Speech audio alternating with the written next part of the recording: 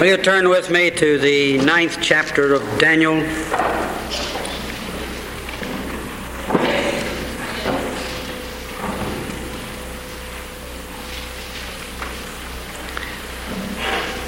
And as I'm going to talk on the whole passage here, it's difficult to say that any one section is a text, but notice verse 23, "At the beginning of thy supplication the commandment came, and I am come to show thee, for thou art greatly beloved. Therefore understand the matter, and consider the vision. 70 weeks are determined upon thy people and upon thy holy city, to finish the transgression, and to make an end of sins, and to make reconciliation for iniquity, and to bring in everlasting righteousness, and to seal up the vision and the prophecy, and to anoint the most holy. Know therefore and understand that from the going forth of the commandment to restore and to rebuild or build Jerusalem unto Messiah the Prince shall be 7 weeks, and 62 weeks. The street shall be built again, and the wall even in troublous times. And after 62 weeks shall Messiah be cut off, but not for himself. And the people of the prince that shall come shall destroy the city and the sanctuary. And the end thereof shall be with a flood, and unto the end of the war desolations are determined. And he shall confirm the covenant with the many for 1 week, and in the midst of the week he shall cause the sacrifice and oblation to cease. And for the overspreading of abominations he shall make it desolate, even until the consummation. And that determined shall be poured out upon the desolate." I read for you tonight the 2nd chapter of Daniel, which is one of the most remarkable prophecies of all the Bible. But as I told you last Sunday night, our Savior said, "I've told you these things before they come to pass, that when they come to pass ye may believe." And one of the phenomena, one of the startling and compelling and commanding aspects of the Bible is that it is filled with predictions which span centuries before they're fulfilled. And this is one of the great evidences that we're dealing with a divine record, an inspired record, a true record. And it was out here in the state of Washington that the university started teaching this course on the Bible as literature, and then they brought in all this critical attack upon the Bible to give the setting and the background in which these books were written. And in their syllabus, which they gave to the students, they said that Daniel didn't write this book, that it did not come into existence until about 150 years before Christ. Well, Daniel, of course, lived around 600 B.C., 600, 650, during that period, 600 or 550. And he was a prophet of the exile. He was in Babylon. And I told you the other night that you had Isaiah, and you had Jeremiah, and then you had Daniel. And of course Ezra then is the great leader that takes them out of Babylon back to the Palestine, and Ezra was a second Moses to the people of those days. He brought them out of Babylonian captivity back to the promised land. But here was Isaiah, 750 years. Here was Jeremiah another 100 years later, and here was Daniel another 100 years later. And all of these great prophets were telling the children of Israel they were going into exile, they were going to suffer in Babylon 70 years. And Jeremiah used that phrase, 70 years, 70 years, 70 years. He told them in advance. And then it was Isaiah in the 44th and 45th chapters that tells them that after they've been in exile and under these sufferings for 70 years, under Cyrus, king of Persia, the decree will go forth that they can go back to the land of Palestine, their holy city. And so, in the neighborhood of 200 years before Cyrus was ever born, Isaiah was giving them the name of the great prince and the great king that would make it possible for them to come out of exile. In fact, before they ever went into exile, Isaiah was telling them the name of the great king under which they would be given permission to go back to rebuild the temple and rebuild the city. And it all came to pass just exactly as Isaiah said. Cyrus was the one who recognized God's hand and decreed and gave the orders that they could go back. The duration of the captivity was 70 years, just as Jeremiah had said. And remember, beloved, this was all before Christ was ever born. This was all before Jerusalem and Bethlehem and the ministry of our Lord. Here was our God dealing with these chosen people to whom He was giving this revelation of the Messiah. And He'd brought them out of Egypt. He'd raised up Moses. He'd given unto them David. And all these various things had taken place. And now they'd come where they rejected His law and rejected His sacrifices, and they were turning aside. And they wanted to serve Baal and serve Jehovah at the same time. And they were great inclusivists. Great inclusivist. And God told them because of their sin He was going to judge them, which He did. Now they go into Babylonian exile, and here's Daniel. And you see God with His own people suffering, raising up Daniel, this prophet. And you can't read this book of Daniel. You just can't read it and think it's a forgery. You just can't read the thing and think that this is just a lot of tales that have been put together after these things took place. And it's in the 11th chapter. We're going to get into that, where they just can't possibly believe that Daniel told all those things before they came to pass.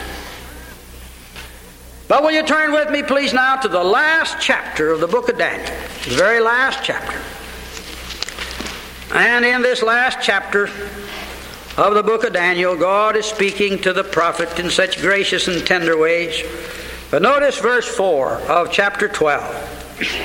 But thou, O Daniel, shut up the words and seal the book, even to the time of the end. Many shall run to and fro, and knowledge shall be increased. Isn't it interesting that that little phrase is thrown in there just at that point? Many shall run to and fro. And if you flew around like I've been flying the last week, you'd think so. Many will fly to and fro. They're moving around this old world. And knowledge shall be increased. Then I, Daniel, looked. Now this is all a fake, ladies and gentlemen. Daniel didn't look at all. He didn't write these things. Then I, Daniel, looked, and behold, there stood other two, the one on the side of the bank of the river, and the other on the side of the bank of the river. And the one said to the man clothed in linen, which was upon the waters of the river, How long shall it be to the end of these wonders? And I heard the man clothed in linen, which was upon the waters of the river, when he held up his right hand and his left hand unto heaven, and swear by Him that liveth forever and ever, that it shall be for a time and a times and a half. And when he shall have accomplished to scatter the power of the holy people, all these things shall be finished. And I heard, but I understood not. Then said I, O my Lord, what shall the end of these things be? And He said, Go thy way, Daniel. Go thy way, Daniel. For the words are closed up and sealed until the time of the end. Many shall be purified and made white and tried, and the wicked shall do wickedly. They certainly are. And none of the wicked shall understand, but the wise shall understand. And from the time that the daily sacrifices shall be taken away, and the abomination that maketh desolate set up, there shall be 1,290 days. Blessed is he that waiteth and cometh to the 1,305 and 30 days. But go thou thy way till the end be. For thou shalt rest and stand in thy lot at the end of the days. Daniel, you'll rest, but I'll raise you up. Thou shalt rest, Daniel. You're going to go to the grave, but you're going to stand in thy lot. I'm going to raise you up, Daniel. You'll be there on the resurrection day. You'll be in your place in the latter days. And that's the end of it. But some of these things even Daniel didn't understand. And so it is that the book of Daniel ties in so beautifully, these figures of these days and so forth. This is the last part of the tribulation period, the last end of the 70th week, the last part of the tribulation period, just before the revelation, when the Lord does come in His mighty revelation and sets up His kingdom. But I just can't read this book. I just can't handle it. I just can't look at it without saying to myself, I have in my hands inspired, infallible words which the Spirit of God gave to this man Daniel. And he put them down for the people of God to believe and understand and know that God has His hand upon this whole world and that things are shaping up in our day for this final consummation, the return of our Lord and Savior Jesus Christ, the King of kings and the Lord of lords. And we who are wise, we understand. But the wicked shall do wickedly, and none of the wicked shall understand. They don't understand what's taking place. We do. And we understand what's taking place because we believe God and we believe this book, and He's given unto us this mind of Christ, this mind of understanding, this mind to which the Spirit of God speaks through the Scriptures. And so we are a believing people. We are a solid people. We are an expectant people. We are a people who can look at the struggles of the world and see things shaping up, and we are not disturbed. We're not shaken. We're not fearful. We're not in confusion. We are a people of peace. We're a people of confidence. And we're a people of assurance. And we are a people of faith, great faith, because God has given us His holy word. Now tonight I read you that second chapter, and now you've all known it. Everybody knows the stories of Nebuchadnezzar's image. Strange sort of a thing, a man, an image of a man. Head of gold, shoulders of silver, and the belly here of brass, and legs of iron, and the toes iron and clay mixed together. And then in the days of these kings, the toe kings, this little stone cut out without hands will hit it and smite it, and the whole image will go up like powder, and the wind will blow it away like the chaff on the threshing floor. And in those days shall the God of heaven set up His kingdom. And here was this dream, and poor Nebuchadnezzar, he forgot it. How he could forget such an important dream. But it went out of his mind, and he knew what the dream was, and he knew what it was. He knew it was important. He knew it was the greatest thing he'd ever had in his mind. He couldn't get it back.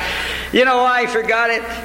He forgot it because the Lord took it away from him so he could give it back to Daniel, and then Daniel could come and give it to him, and Daniel's credentials would be given without any doubt. God gave him the dream, and then God took away from the dream, and then God troubled him and he couldn't sleep, and God made him get so excited he brought in all the soothsayers and the astrologers and all these diviners of the times. And he said, I dreamed a dream on my bed and it's forgotten now. I want you to tell me it's the greatest dream. It was a frightful dream. He says, it's disturbed me. He says, tell it to me. And they said, but O king, nobody's ever made such a demand. Tell us what the dream is, and then we'll figure out some sort of an explanation for you. He says, I've forgotten it. I can't get it back. You go and bring it back to me, and then if you bring back the dream to me, I will know that you're true because you will have brought the dream back. And then if you can bring the dream back, then I'll know that the interpretation you have to give me is a good, true interpretation. And so they went off, and they came back, and he demanded again. He said, if you men can't give this to me, I'll turn you over to my executioner, and he'll go out and slay every one of you. You're not any good anyhow. I'll get rid of you. And so he was proceeding to execute his decree to kill all the soothsayers. And the word came they were looking for Daniel, because Daniel was a dreamer. They said, let's get Daniel. When Daniel said, what's going on here? What's it all about? And they said, well, Daniel said, wait just a minute. I have a God in heaven. He knows dreams. He gives dreams. And I can appeal to him, and he can help us. And so Daniel goes and tells the king, he says, I'll give you the dream. And then Daniel goes with his companions. There were just 4 of them. When you get down to these matters in the Bible over and over again, there's just 2 or 3, or there's 4, or there's 6, there's just 12 disciples. There's just a few of them wrote the Bible. So few were involved, just few involved. You see it over and over again. And Daniel goes to his 3 companions and say, let's pray and let's ask God. And so they prayed to God, and God spoke to Daniel and gave Daniel the dream. He told it all to him.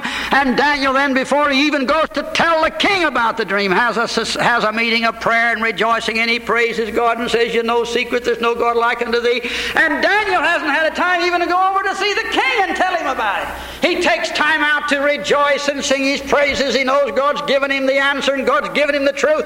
And it's just a little matter to take it over to the king, but now he can sing and praise God, and you have this whole area here in which Daniel is praising God Almighty as the great and mighty God of all the universe. Marvelous. Is that a myth?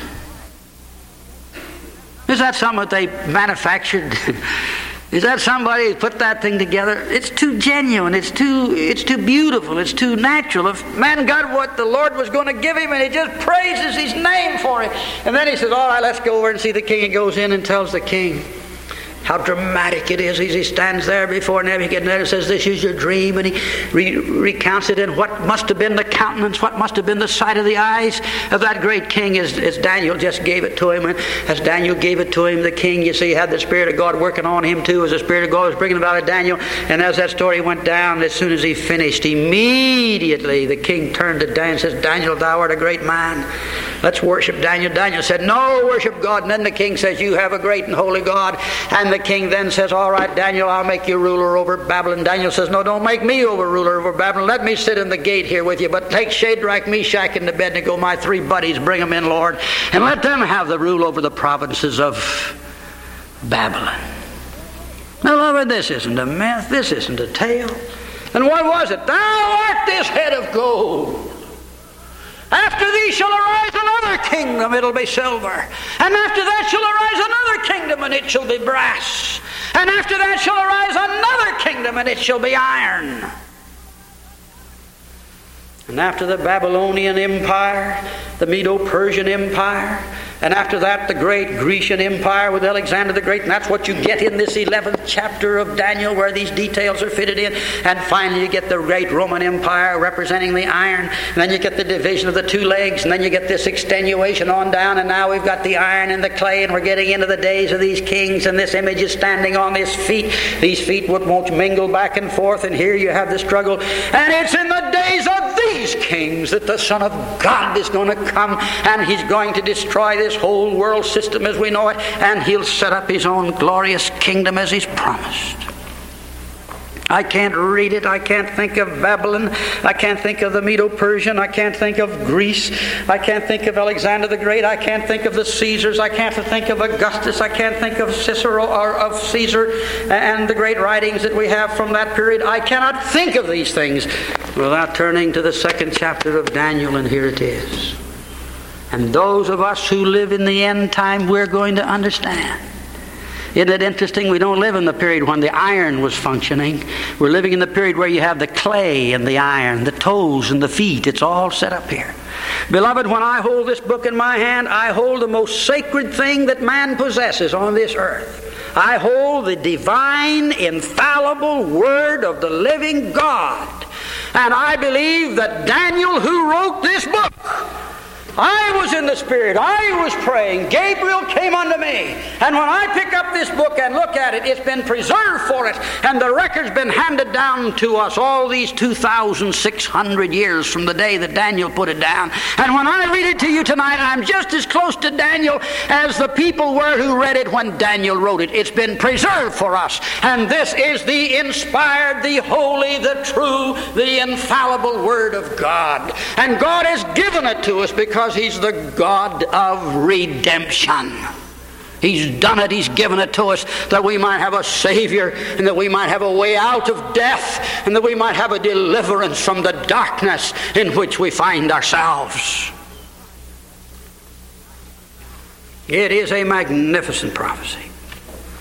Now when you turn to this 9th chapter, and turn over there, you have a long series of preliminary introductions, just like you did in you always have these long preliminaries, giving the settings and the statements. And here, of course, Daniel's in prayer, and he's making his confession, and he's crying out to God all through this early part of this 9th chapter.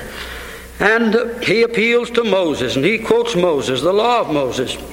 And then he says in verse 16, O Lord, according to all thy righteousness, I beseech you, let thine anger and thy fury be turned away from thy city Jerusalem, thy holy mountain.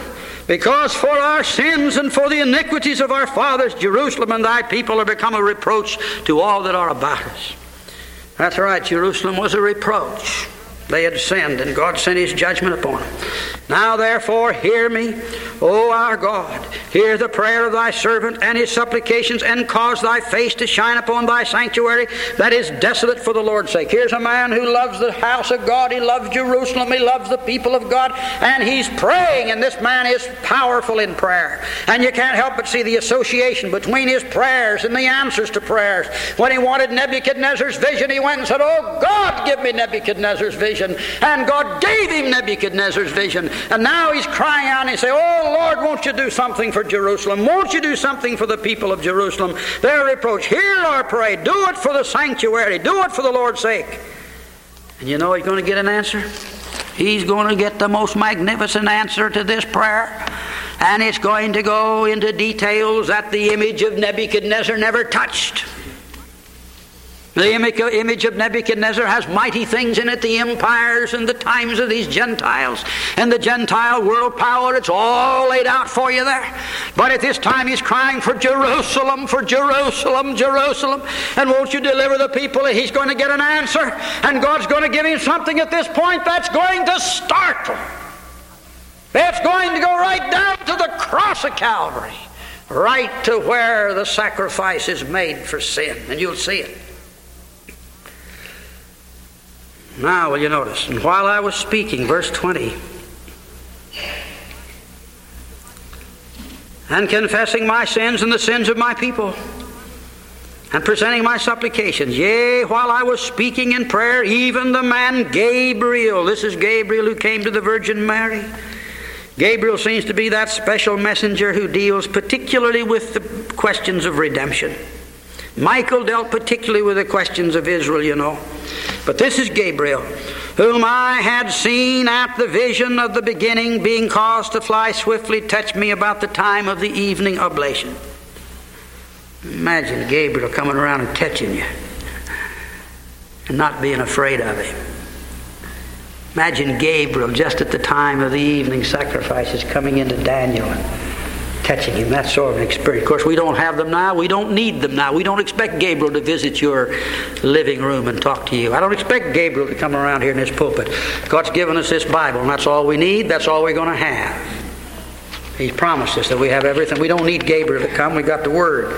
But about the time of the evening sacrifices, Gabriel came. And he said, "Oh, Daniel, I am come to give thee skill and understanding." Daniel, I'm come. The Lord sent me down here to give you skill and to give you understanding. I'm going to reveal God's program. I'm going to reveal God's plan unto you. Do you know, beloved, God's given us this word that we might have skill, that we might have understanding, that we might know what His program and His plan is for us as His people in these latter days. God's given us this word which we have tonight and to which I'm delivering to you people for the same reason that Gabriel came, to give him skill and to give him understanding. And then it goes on and we read,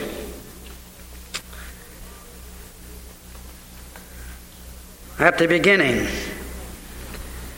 of thy supplications the commandment came forth, and I am come to show thee. I wonder how long he prayed. I don't know how long it took Gabriel to come from heaven down there. I've often read that. There's a little gap in here. He started to pray. And he said, at the time you started to pray, the commandment came to me to come on here. Now I've arrived. How long do you think it took this man Gabriel to get down there? That's an interesting question as you see it. We're dealing with inspired words. Every word means something. It's there. The commandment came forth, and I'm come to show thee, for thou art greatly beloved. Therefore understand this matter and consider the vision. Daniel, God loves you. Oh, how God loves you, Daniel. He's revealed these things. Look at the mighty things He's been giving to you. And imagine, here is a story report from heaven, and Daniel's reporting what he heard. And the University of Washington says this thing wasn't written until 400 years after Daniel died. Of all the absurd and ridiculous things. 400 years after Daniel was away, they put this book together. And that's where we got it.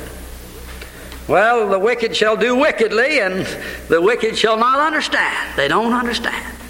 But we, the wise, understand because we have the knowledge of the Lord. Now we get verse 24. 70 weeks are determined upon thy people, upon thy holy city. 70 weeks are outlined. They're determined. Daniel, you've been praying for your people. You've been praying for Jerusalem. Now it's determined. I'm going to tell you about your people. I'm going to tell about your city. To finish the transgression. To make an end for sins. To make reconciliation for iniquity. To bring in everlasting righteousness. And to seal up the vision and the prophecy. And to anoint the most holy. 70 weeks, Daniel, was 70 years that Jeremiah said you're going to be under captivity. Now we're talking about 70 weeks. 70 weeks. Know therefore and understand that from the going forth of the commandment to restore and build Jerusalem unto Messiah the Prince, from the day that commandment goes forth to restore and rebuild Jerusalem unto Messiah, that's Christ Jesus the Prince, shall be 70 weeks. Shall be 7 weeks and 62 weeks. The streets shall be built again, and the walls even in troublous times. Jerusalem's going to be rebuilt. Jeremiah's going to put the walls back up. And after 62 weeks shall Messiah be cut off, but not for himself. Now, beloved, this is one of the most miraculous, it's one of the most marvelous, it's one of the most exact prophecies in all the Bible. There's nothing that can anywhere come near it. Utterly fantastic. You had the image that went all the way down till the day when the stone comes and fills the earth with his kingdom and his glory. But now the Jerusalem, and the people of God, and he said it'll be 70 weeks, Daniel. And he says, from the time that the decree goes forth, there'll be 7 weeks, and then there'll be 62 weeks, or a total of 79 weeks. 79 weeks. And at the end of these 79 weeks, Messiah the Prince will be cut off. And he will be cut off, not for himself. That's the cross. That's the sacrifice for the sins of his people. That's the blood of Calvary. And at the end of that time, he'll be cut off. Now you have these references to times and half times. And of course we stand in a very, very fortunate position. Now all this is already past. We can look back. But the time Daniel wrote it, they searched it out. They said, when did that decree go forth? And here's 7 weeks, and then 62 weeks, and the wall's going to be built in troublous times, and the streets are going to be repaired, and they studied it, and they looked at it. Just like you and I look at some of these passages, for instance, in 1 Thessalonians. Just like you and I look at some of the passages in Luke 21 today, as it was in the days of Noah. Just like you and I look at Mark 13. Just like you and I study Matthew 24 and 25, and look at these things about when shall these things be, and from one end of the heavens to the other, and the great picture of the rapture. We study them and we look at them. We search the Greek and we analyze it. This is what it says. This is what it says. This is what we believe. This is our hope. And so we have that great anticipation. And here they search these scriptures. Daniel, you look at this. Daniel, you understand this. I'm giving you a prophecy here of what we're going to do to the city of Jerusalem. And Messiah the Prince is going to come, and he'll be cut off. Now, of course, all we need to do is to take the death of Christ, and we can work back. See, you can check on this thing. You can use your IBM machine if you want to. You can go back, and we don't have a problem because you can check back, and it's very plain that the years spoken of there are the weeks, 70 weeks, or weeks of years, the times and a half time. It was a year. And so you've got 70 weeks, with each week being a year. And 1 week would be 7 years, and 7 weeks would be 49 years, and 70 weeks would be 490 years. And you can check it back from the crucifixion of Christ, and you land right here. You come right back, and you can just check back, and you land right into this period, and right into this time. There's no possibility of being mistaken when you look at it from where we are and where we look at it. But you notice here, and I want you to see the section now that has not yet been fulfilled. And that's what you want to see. And this is the little part Just the part of this that's still hanging out here. It hasn't been actually all brought to pass yet, but it hangs on, and you can see it. Now let me show you this, if you will. And take your Bibles and watch it very, very closely.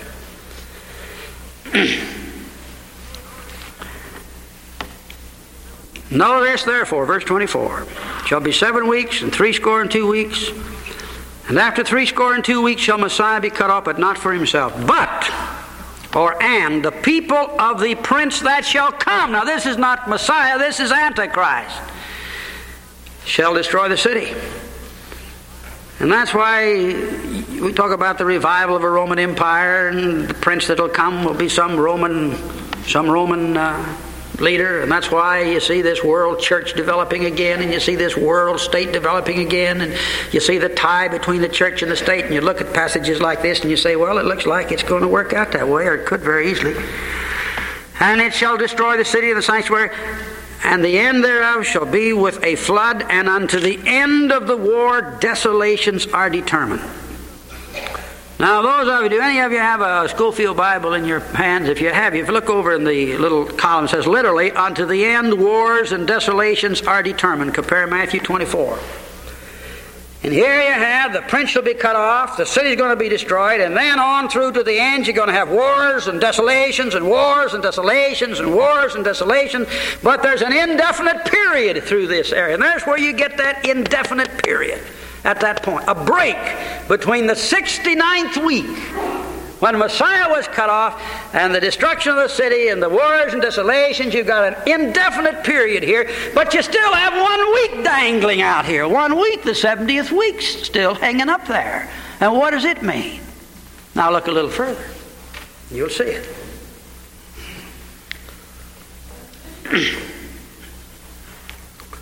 And unto the end of the war, desolations are determined.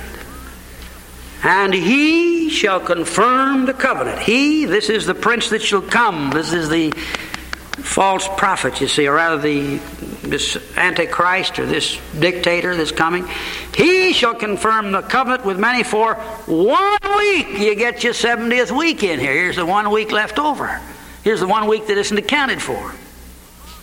And in the midst of the week he shall cause the sacrifice and the oblation to cease, and for the overspreading of abominations he shall make it desolate even until the consummation.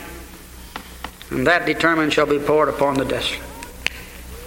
Even until the consummation, even until the end of the 70th week, even till the end, 70 weeks are accomplished. And what are the 70 weeks going to have? Bringing in everlasting righteousness. That's what he's going to bring in at the end of the 70 weeks. Beloved, it's one of the greatest things in all the world to be a preacher of the Word of God, to handle divine revelation.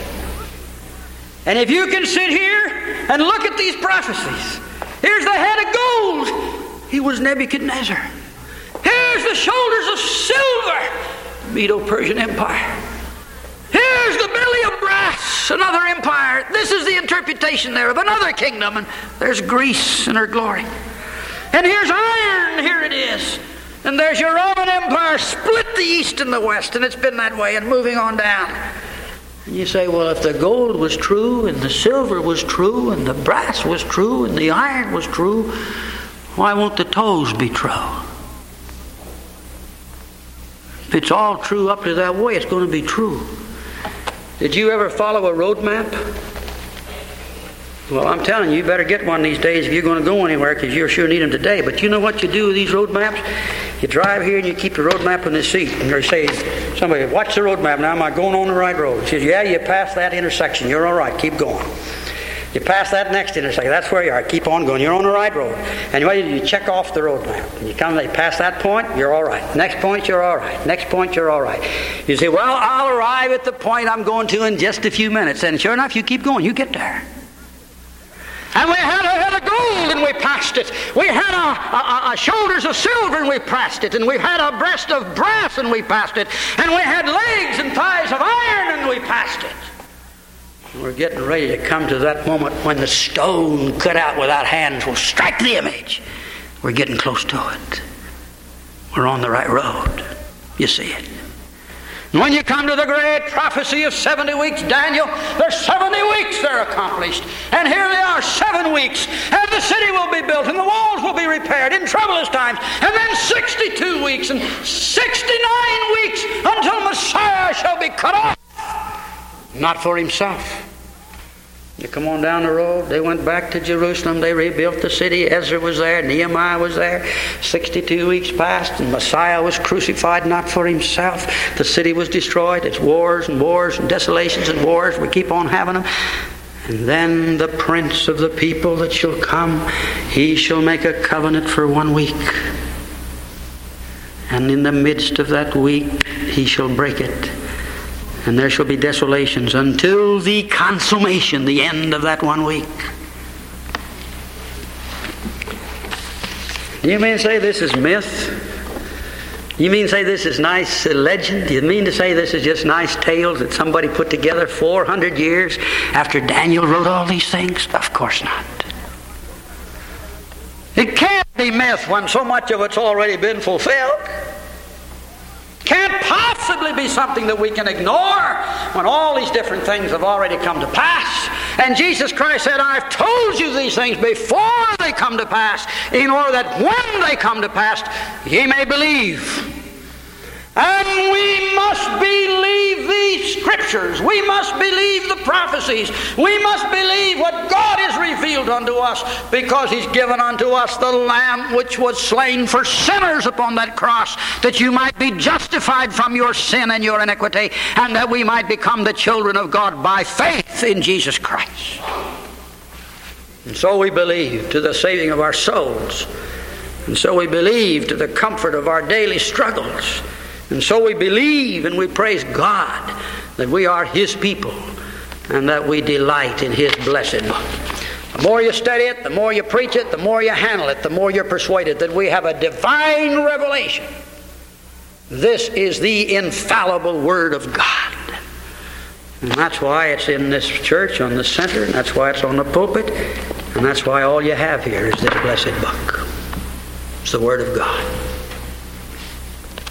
Let us pray. Our Father and our God, tonight we thank Thee that Daniel was able to understand the cross. Though Thou didst tell him that some of these things that had to do with the very end of all the time, he'd have to close up the book. But that in the end he would stand in his lot. And, O God, that we too shall stand in our lot. That we shall be in that great and glorious company of the redeemed of every age. Oh, bless us tonight. Help us tonight, Lord. Undertake for us tonight. Thou didst deliver us in the matter of WXUR when we were under assault at the time of the purchase of the station by the corporation. And now, Lord, deliver us from this assault that's been made again. Lord, may we stand still. May we see Thy working. May we see Thy endeavors in our behalf. Lord, we trust Thee. And yet, Lord, if it's Thy will that we lose the station, we will accept it, because we know that something even greater will come out of it all. But Lord, we desire the station, and we long that it shall be Thy will that we shall have it. For Christ's sake, amen.